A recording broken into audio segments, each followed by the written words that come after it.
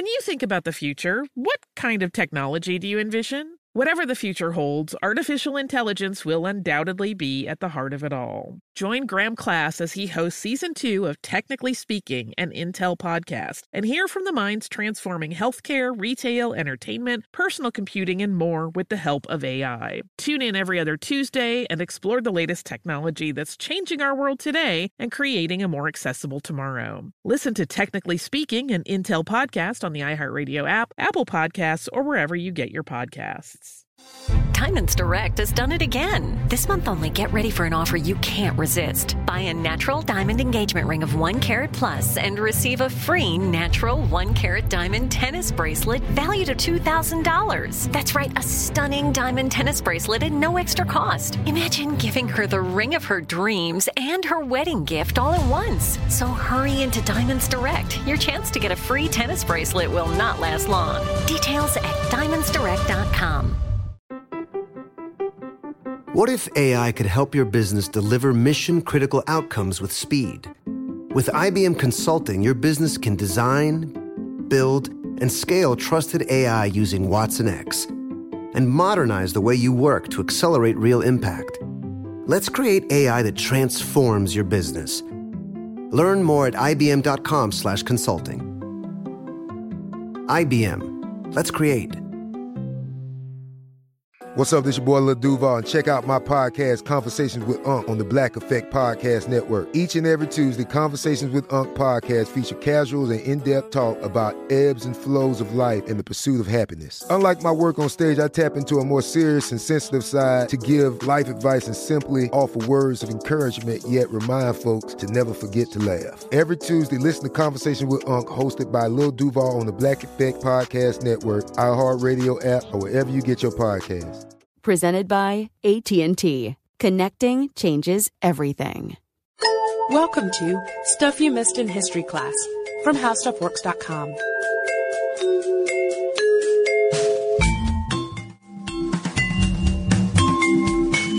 Hello and welcome to the podcast. I'm Deblina Chakraborty. And I'm Sarah Dowdy. And we are continuing on with our look into the life of 20th century Mexican artist Frida Kahlo, who's best known for the sometimes enigmatic and often haunting self-portraits that she painted. Once, when asked why she painted so many self-portraits, Frida famously replied, "Because I'm so often alone, because I am the subject I know best." So we got a taste of that aloneness in the first part of this podcast when we discussed her battle with polio as a child and then the bus accident in her teenage years that left her bedridden for several months. And we kind of talked about how that tragic accident changed the entire course of her life, causing her to give up her original dream of going to medical school and instead focus on painting, an occupation that she took up actually while she was confined to her bed, recovering from her injuries. We also talked a little bit about her political interest, how she got more interested in Mexican politics in the first place, getting involved with the Communist Party with the encouragement of her friend Tina Modotti, who is an Italian photographer and a supposed Soviet spy. And of course, it was probably that political involvement, or at least the circles that had her running in, rather than her art alone, that put her back in the path of celebrated muralist Diego Rivera, who she had come across before when she was in school, but they met again through these political circles. And that was kind of where we left it. Diego was courting Frida at her parents' home, known as Casa Azul. Now, the way we couched it in the last episode, Diego was visiting Casa Azul sort of under the pretense of critiquing Frida's paintings. A respected artist. Exactly, the more well-known artist helping out the novice.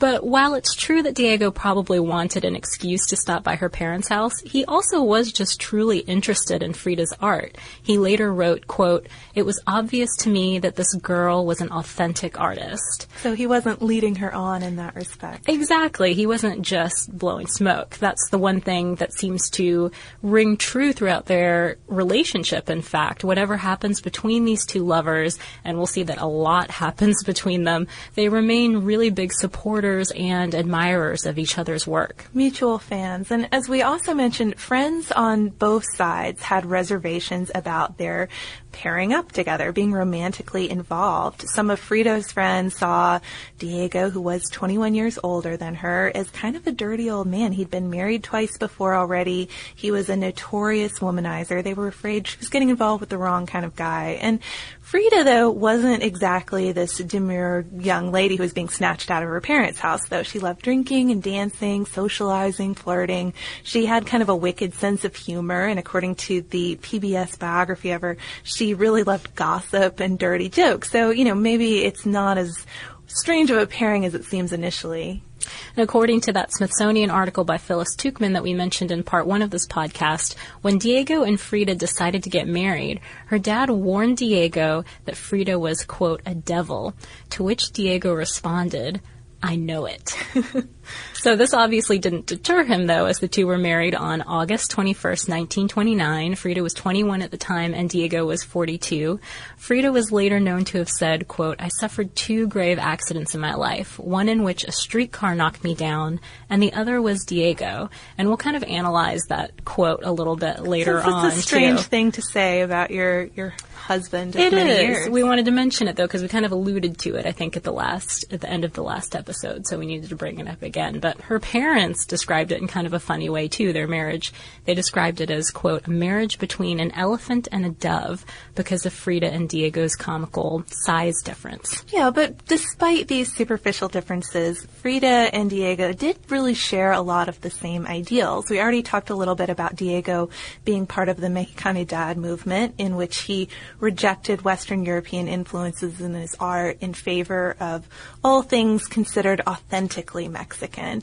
And Frida became a pretty devoted adherent of this movement, too. She started wearing traditional Mexican costumes. That's probably what she's most famous for doing in that respect, including these long floor-length skirts and dresses and tops and flamboyant colors. She was somebody very focused on her look and her style and her clothes. And she also rejected conventional standards of beauty, which is why she didn't pluck her eyebrows or her mustache. In fact, according to Stephanie Mensmer's article in the Washington Monthly, which we mentioned last episode, she actually groomed them with these special tools and sometimes penciled them darker. So it was a point of pride. It was, and this facial hair famously shows up in her self-portraits and is kind of one of her trademarks in her art. Following their marriage, Diego and Frida spent about a year in Cuernavaca, where Diego painted murals that the American ambassador to Mexico had commissioned. And from the beginning, Frida took a lot of pride in taking care of Diego and in playing sort of the part of the devoted wife. But she wasn't playing a part. She really seemed to be into this. She would cook for him and even bathe him. In 1930, Diego was finally able to get a visa to go to the United States, which was something that he had wanted to do for a while. But by that point, he had been expelled from the Communist Party, so that might have kind of helped his cause in getting that visa. Yeah. But since Diego was expelled, Frida resigned from the party as well, and because of that, she was able to join him in traveling to the States, and they arrived there November 1930. So they started out in San Francisco, where Diego created murals for the San Francisco Stock Exchange and the California School of Fine Arts. And meanwhile, Kahlo, who was still pretty much of an unknown artist at this point, painted portraits of friends, continued to paint portraits that reflected her life, more like home-like pursuits, I guess, than what Diego was doing. We should note, though, that much like her style of dress, these paintings were authentically Mexican. They were informed by 19th century portraiture, but they also combined aspects of Mexican pop culture and pre-Columbian art in a way that really hadn't been done before at that point. They were tiny, too, kind of like Frida, so very different in scale from the type of stuff that her husband was working on. I mean, I think that's so fitting, isn't it, that their preferred mode of art fits their own stature. It kind of is. But these paintings of hers were often painted on sheet metal, too, instead of canvas, which is another point that I found interesting. And this was a style that was similar to Mexican street artists who did small votive paintings that were religious in nature. Well, I think it's cool, too, that, I mean, I didn't realize that many of her paintings were done on sheet metal either. Her images are very iconic, but I don't know how many I've actually seen in person where you could tell, oh, that's sheet metal, not canvas. That's true. It's an entirely different thing to see art in person. But after San Francisco, Frida and Diego moved on for a quick visit to New York City, where Diego had a show at the Museum of Modern Art. And after that, they went on to Detroit, where Diego was commissioned to paint industrial-themed murals in the garden court of the Detroit Institute of Art. And it's their time in Detroit that's considered a really significant time in Frida's life and in her art, especially. Really, her art matured over the entire time they were in America, but it's those works that she painted after she had a miscarriage in Detroit that, although a bit disturbing in their gruesomeness, those works, they're considered some of her most original. In one piece, for example, she actually painted her miscarriage. It's a nude portrait of herself where she's lying on a blood-stained bed and crying. She also did a painting called My Birth around this time, which depicts a partially covered woman's body with Kahlo's head coming out of the vagina.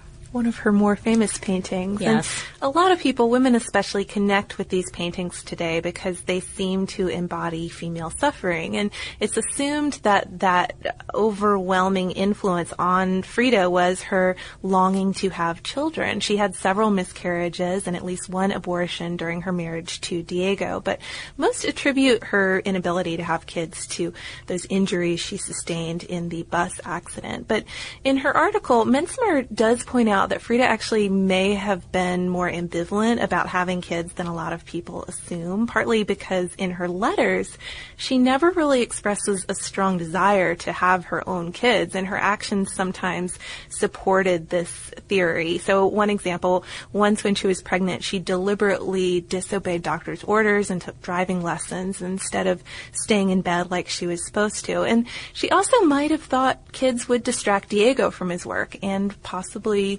from her, too. I mean, you're going to see more as we go on. They have a very tumultuous relationship. They do. After that sort of harrowing time in Detroit, Diego and Frida returned to New York, where Diego worked on a mural for Rockefeller Center.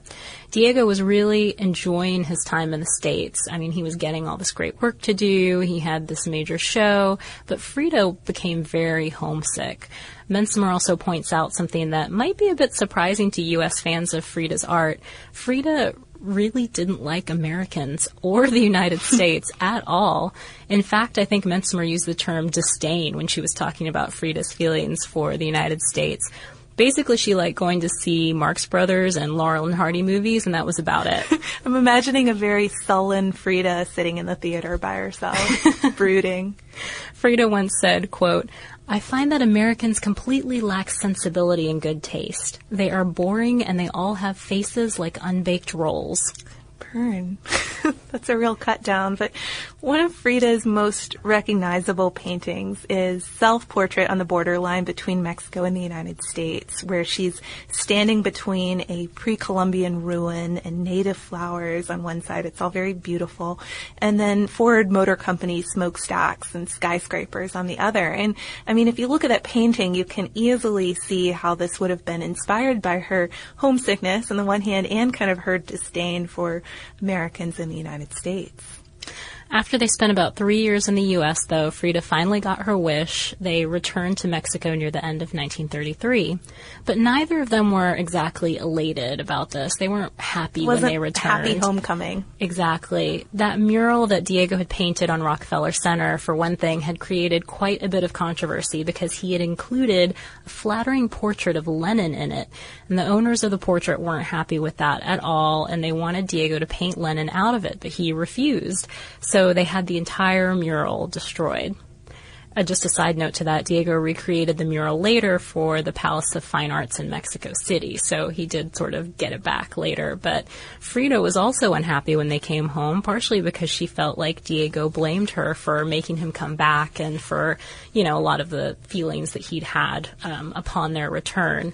There were also some other issues going on with their relationship, too, though. Yeah, kind of ongoing issues, most of which revolved mainly around infidelity. And as we mentioned before, Diego was quite the womanizer, and that didn't change a bit after he married Frida. And that may be one reason why she'd often visit him on the scaffolding while he was painting his murals, bringing him lunch, taking care of him, whatnot, because she was keeping an eye on him and his lovely models he was using, just sort of establishing her wife wifely presence there. And every time he'd take up with another woman, though, she would really kind of spiral into a depression. And it brings us back to Frida's quote about how Diego was like another accident in her life, comparable to her horrible bus accident. Because, well, the streetcar incident had left her crippled physically. It's almost as if Diego had crippled her in some way too, like an emotional way, and sometimes that's taken quite literally. Yeah, I mean, it literally in the sense that it wasn't all emotional. When he was with someone else, she'd usually become physically ill too, experiencing pain and sometimes even having to be hospitalized. Diego and Frida moved into a new house in Mexico City, which featured 2 buildings connected by a narrow bridge. It was kind of a his and hers sort of setup. His building was pink and hers was blue, and, they had plans for each to have studios in both, but she didn't really get to enjoy this home so much or paint much here because she was hospitalized a lot, and when Diego had an affair with her little sister, Christina, she actually moved out of the house into an apartment. Glow with your best skin. Be confident in your skin. Be brave in your skin. With Olay's new Indulgent Moisture Body Wash, cover your skin in layers of rich moisturizers and vitamin B3 complex, transforming your skin from dry and dull to moisturized and smooth in just 14 days. Feel the best in your skin and glow with confidence, all pride. Olay Body is a proud sponsor and supporter of iHeartRadio and P&G's Can't Cancel Pride, raising funds and support for the LGBTQ+ community. Olay Body wants you to feel empowered to live with confidence in your own skin, not just all month, but all year long. And when you feel the best in your skin, you can do anything. So this pride, glow with confidence with the help of Olay Body. Check out Olay's new Indulgent Moisture Body Wash online or at your favorite retailer. Happy Pride! Planning your next trip? Choice Hotels has a stay for any traveler you want to be, with 22 brands and over 7,400 locations. Whether you're a business traveler, a family road tripper, someone who wants to seek out history and maybe make your own, or just planning a quick getaway, Choice Hotels has a stay for any you. Like a Cambria Hotel, where you can be a cocktail connoisseur and sip locally inspired craft beverages at downtown locations in the center of it all. This is a fun way to visit cities with a lot of history and a lot of fun in mind. Or a Radisson Hotel for all our productivity powerhouses out there. With flexible workspaces and on-site restaurants, you'll get the most out of your work trip. You'll get the coffee, the Wi-Fi, and the work done. And we can't forget about Comfort Hotels. Imagine you're a family road tripper, waking up in your big spacious room and then heading down to a free hot breakfast for the entire family, including waffles. So you'll be well fed and ready for the day's adventure, even if that's just relaxing. After that, you're spending all afternoon relaxing by the pool. You deserve it. What are you waiting for? Join Choice Privileges and start earning points toward your next stay. Find a stay for any you. Book directly at choicehotels.com, where travels come true. Diamonds Direct has done it again. This month only, get ready for an offer you can't resist. Buy a natural diamond engagement ring of 1 carat plus and receive a free natural 1 carat diamond tennis bracelet valued at $2,000. That's right, a stunning diamond tennis bracelet at no extra cost. Imagine giving her the ring of her dreams and her wedding gift all at once. So hurry into Diamonds Direct. Your chance to get a free tennis bracelet will not last long. Details at diamondsdirect.com. Spectrum One is a big deal. You get Spectrum Internet with the most reliable internet speeds, free advanced Wi-Fi for enhanced security and privacy, and a free Spectrum Mobile Unlimited line with nationwide 5G included, all while saving big. For the big speed, big reliability, and big savings you want, get Spectrum One. Just $49.99 a month for 12 months. Visit spectrum.com/big deal for full details. Offer subject to change. Valid for qualified residential customers only. Service not available in all areas. Restrictions apply. After a few months, they did make up and she moved back in, but I can imagine that her focus on her work was probably pretty broken up at that time. It would be kind of a permanently damaging incident, but Frida wasn't completely the victim here either. She had a lot of affairs of her own with both men and women, and one notable affair of hers was with Russian Marxist revolutionary Leon Trotsky, who was living in exile for opposing the Stalinist regime. And Diego actually worked on Trotsky's behalf to have him admitted into to Mexico, and Trotsky and his family started living at Frida's childhood home, Casa Azul. And not too long after that, Frida and Trotsky became lovers. She even painted him a portrait of herself as a gift, but their affair didn't really last that long. And after Trotsky was eventually assassinated, Frida even called him a coward, claimed he'd stolen from her while living at Casa Azul, something that probably wasn't true. And then in that article we keep mentioning by Mensimer, she says Frida turned on Trotsky like this because she had become a devout Stalinist in the meantime and remained so pretty much the rest of her life. One of her last paintings was called Stalin and I, so I guess at this point she preferred Stalin over Trotsky and made that quite clear. After her affair with Trotsky, things began to change with Frida as far as her art was concerned, though. The French writer André Breton, who's considered the father of Surrealism, came to Mexico and really became enamored with Frida's work. He called her work surrealist, which as art basically meant that it produced fantastic imagery or effects by using these unnatural or unexpected juxtapositions. Think of Dalí. I mean, he's kind of the classic example. Exactly. But Frida never really thought of herself this way. She wrote that she never knew that she was a surrealist, quote, until André Breton came to Mexico and told me that I was one. She also wrote, really, I do not know whether my paintings are surrealist or not, but I do know that they are the frankest expression of myself. Since my subjects have always been my sensations, my states of mind, and the profound reactions that life has been producing in me, I have frequently objectified all this in figures of myself, which were the most sincere and real thing that I could do in order to express what I felt inside and outside of myself. Interesting to note, too, Diego didn't agree with the surrealist assessment either. He believed that Frida's work was very much realist. Regardless of what they thought, though, Breton arranged for Frida to show her work in New York in 1938. This was a huge deal. It was her first one-person show held at the Julian Levy Gallery, which was one of the first American venues to promote surrealist art. So, I mean, it was certainly being marketed as surrealist, even if she was unsure. People like Georgia O'Keeffe were in attendance for the opening, and the show was widely considered to be a huge success. I mean, enough of a success for Frida to grace the cover of Vogue shortly thereafter. And after her success in New York, Frida traveled to France, where eventually she got a show as well, and the Louvre ended up buying one of her self-portraits, and it was the first work by a 20th century Mexican artist to enter the Louvre's collections. Pablo Picasso, an admirer of her work, gave Frida a pair of earrings around this time, too, which I feel is very exciting to get jewelry from Pablo Picasso, nice. of all people. people. I would have liked one of his China sets. That would be my requested gift from Pablo Picasso, if I got a say in that. I don't know. You're the one who always says, what are you going to do with China anyway? That's true. I would use my Picasso China. Yeah, as you should. Coming home from this was kind of a letdown, though, for Frida. She found Diego in the midst of yet another affair. And by the end of 1939, they finally decided to get a divorce. And after the split, Frida kind of threw herself into her art. Since people had started to take notice of her work finally, she hoped that it would be her ticket to financial independence. No longer dependent on her family, no longer dependent on Diego. She thought, maybe this will be my way to be able to do whatever I want to. Exactly. So Frida did a lot of self-portraits around this time where she was surrounded by her beloved pets, including monkeys, cats, and parrots. One distinctive portrait she also did around the time of her divorce was the two Fridas. And as the name suggests, it's actually a double self-portrait. There are two of her in this painting. One is wearing a European outfit that's torn open to reveal a broken heart, and the other is wearing Mexican costume. And they're joined together by an artery that's running from one heart to the other. So we can see kind of a little influence from her pre-medical studies here too, I think. But she later said that this was inspired by the memory of an imaginary childhood friend.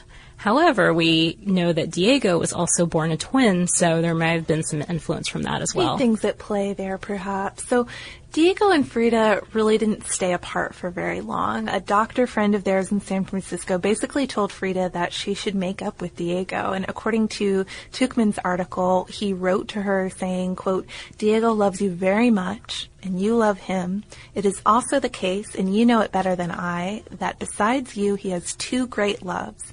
1, painting. 2, women in general. He has never been, nor ever will be, monogamous." So that sounds kind of not encouraging, but ultimately Frida decided to accept Diego for who he was, warts and all, and they remarried in December of 1940. But they continued to have a very volatile relationship. Both of them kept having affairs, but Frida also continued to focus on her work. She even took on a group of students known as Los Fritos, and she continued to do the things that made her happy, like cooking and socializing with friends.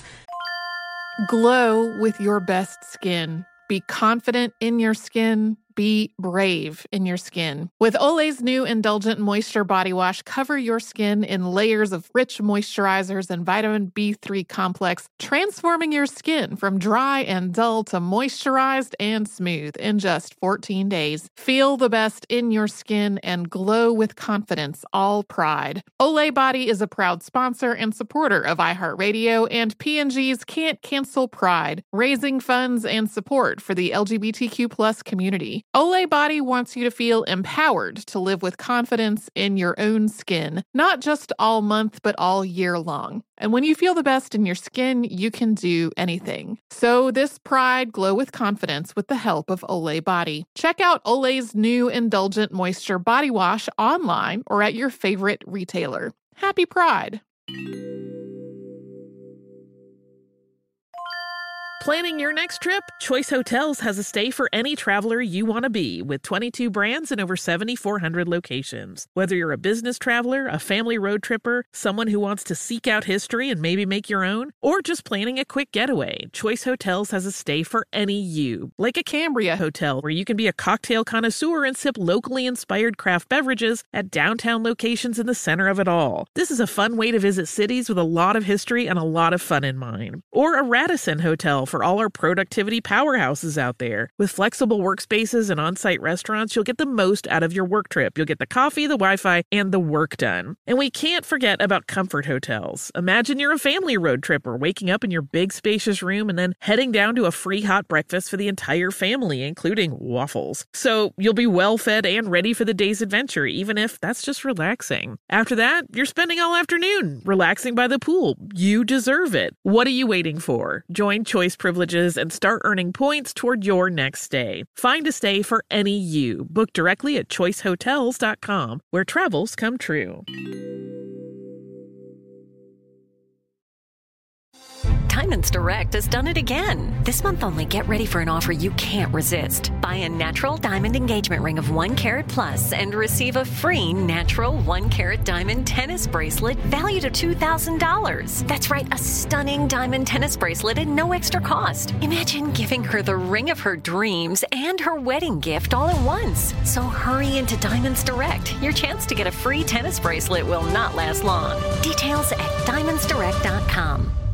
Spectrum One is a big deal. You get Spectrum Internet with the most reliable internet speeds, free advanced Wi-Fi for enhanced security and privacy, and a free Spectrum Mobile Unlimited line with nationwide 5G included, all while saving big. For the big speed, big reliability, and big savings you want, get Spectrum One. Just $49.99 a month for 12 months. Visit spectrum.com/big deal for full details. Offer subject to change. Valid for qualified residential customers only. Service not available in all areas. Restrictions apply.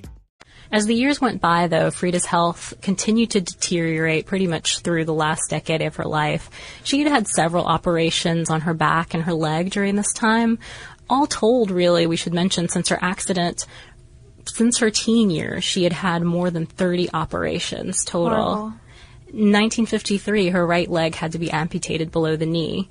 And while enduring these health problems, she became addicted to alcohol and painkillers, and that just kind of compounded the problem, and it showed in her work. By 1953, Bensimer writes that Frida could barely pick up a paintbrush. Her hands were so shaky. And that's why a lot of her late work is considered subpar when you compare it to her other earlier pieces. Frida did, however, have kind of a last hurrah. One more one-person show in 1953. It was her first solo exhibition in Mexico, the only one held in her native country during her lifetime, something I consider kind of remarkable.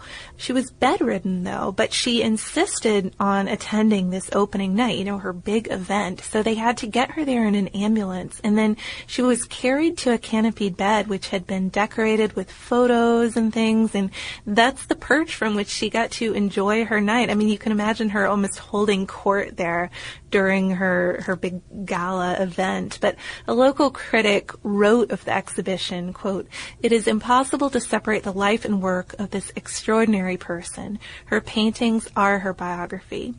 She died the next year in 1954 at the age of 47, and while the cause of death was officially pulmonary embolism, many do suggest or suspect that she committed suicide. Just 4 days before her death, she had been out fighting. I mean, she kind of had a spark to the end, it seemed. She had attended a protest in a wheelchair with Diego. They were protesting the overthrow of the Guatemalan president by the CIA. After her death, Frida's work went unnoticed for several decades until the Frida mania that we mentioned in the first part of this podcast kicked off in the early 90s. Now her paintings sell for millions of dollars, putting her, at least as far as dollar figures are concerned, in the same league as the likes of Picasso and Warhol. Madonna, for instance, is a huge collector of Frida Kahlo's work. She owns that painting that we mentioned earlier called My Birth, and she said that she, quote, identifies with Frida's pain and her sadness. We were speculating a little bit before recording about, like, I wonder where Madonna keeps it even. Like, where is it on display? I know. I want to do a little more research on that, and I wonder what else she owns. I'm sure she doesn't own just one. You can't have just one. We'll be Googling Madonna's art collection later. With that kind of cachet, you can see why the art world would be in an uproar about a previously unknown trove of Frida's artwork coming to light, like the one that we mentioned in the intro to part 1. So we know that the art experts generally think this trove that we mentioned is a fake, but some others think otherwise. Diego Rivera's granddaughter, for instance, attested to the work's authenticity before her death in 2007, and a couple of former Los Fritos students are also convinced. Regardless, the trust that controls Kahlo's copyright, as we mentioned, did file a criminal complaint, and they asked the Mexican government to investigate these fines. So after that, last June, a Mexican court ruled that opponents have failed to prove their claim that the collection is bogus, but they didn't rule on the collection's authenticity. They only said that the trust had failed to prove that it was counterfeit. Still, though, the antique dealers who possess the trove are considering this pretty much a victory. They've filed for ownership papers for the material, and at the time the story broke, they were considering options for an exhibition. So it's going to be interesting to see how this plays out. I love when we close a podcast on an open story. It shows you kind of history is ongoing. Exactly, and it's something that might come up later in a podcast. I mean, maybe in our historical finds roundup for 2012, we'll get to bring up this trove again if something happens with it. Well, you know, and it just opens up possibilities for listeners too down the road, I think. I know. We know you guys watch the news very closely for us, so we'll all be looking out for this one. Well, I think putting an open-ended mystery out there is a good way just to finish off and transition into kind of an artsy-related listener mail as well. This isn't an email for once. It's a letter that was sent to me, actually with a package, by listener Robert. And it was just a really cool thing to receive. If you listen to the podcast a lot, you may remember we did one on John Dee back in the fall, late fall. And we mentioned Harry Potter, and I mentioned that my niece was reading Harry Potter and had suggested to me to read it as well. More than suggested, she kind of shoved a book in my hand and was like, read this. So Robert wrote to us and sent us a wand. Pretty cool looking, right? Have you tried any spells? Or has your niece tried any spells? I know it was ultimately destined for her. Yes, I don't know. I'm going to have to explore that and find out if if her brother or sister has been turned into a toad or something. But I wanted to read what Robert wrote because it's really cool. He said, "Dear Deblina, enclosed is a gift for you to re-gift to your Harry Potter reading niece. When my daughters, nieces, and nephews were busy with the Harry Potter series, I made several of these wands for them to play with. Of course, I made more than I needed so they could each have a variety from which to choose. So afterward, I ended up with some extras. So I guess that's what I ended up with. And when you mentioned that you were reading the books along with your niece, I thought of sending you one to help seal your status as a cool aunt. And this particular wand is made of mahogany and padlock. I don't know if I said that correctly or not, with an agate at the base of the handle. The end of the handle unscrews to reveal a small compartment for phoenix feathers. This part was so cool. Or other supplemental magical items. I hope she enjoys it. So thank you so much, Robert. I know that my niece and probably my other niece and my nephew will enjoy this for years to come. And it was just so cool to see. I cannot believe that he made this with his own hands. It is pretty amazing. And I guess we'll have to just be searching, keep on the lookout for phoenix feathers too, or I don't know, dragon heart strings, something along those lines. Something to stuff in there, yeah. If you don't have to send us a gift, but if you have any letters to send us, any comments about podcasts or notes about interesting crafts that you do, like listener Robert, or if you just want to send us a suggestion for a future podcast, please write to us. We're at historypodcast@discovery.com. You can also find us on Facebook, and we're on Twitter at Missed in History. And if you want to learn a little bit more about art history related topics, we mentioned this last time that we have a lot of articles on famous artists, but we also have articles on famous art movements, including surrealism. You can look that one up by searching for How Surrealism Works on our homepage at www.howstuffworks.com. Be sure to check out our new video podcast, Stuff from the Future. Join How Stuff Works staff as we explore the most promising and perplexing possibilities of tomorrow. The How Stuff Works iPhone app has arrived. Download it today on iTunes.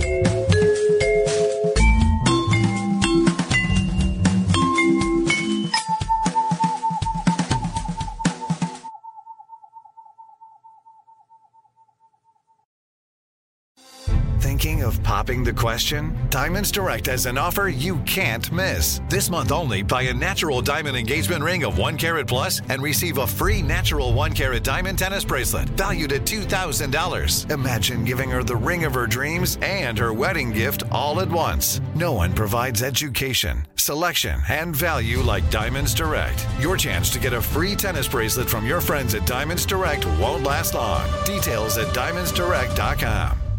Happy Pride from Tomboy X. We just dropped our Pride 24 collection. Queer founded, queer run, and creating size and gender inclusive underwear, swimwear, and loungewear for all bodies, so you feel comfortable in your own skin. Visit tomboyx.com to shop.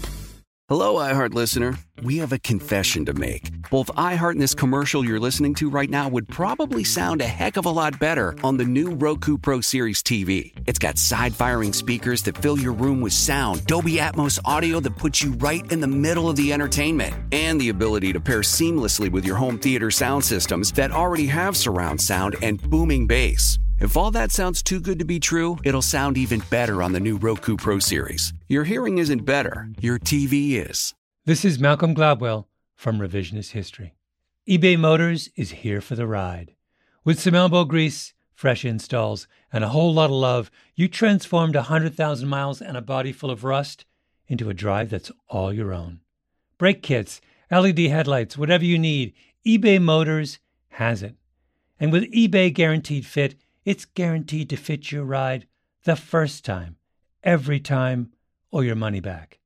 Plus, at these prices, you're burning rubber, not cash. Keep your ride or die alive at ebaymotors.com. Eligible items only. Exclusions apply.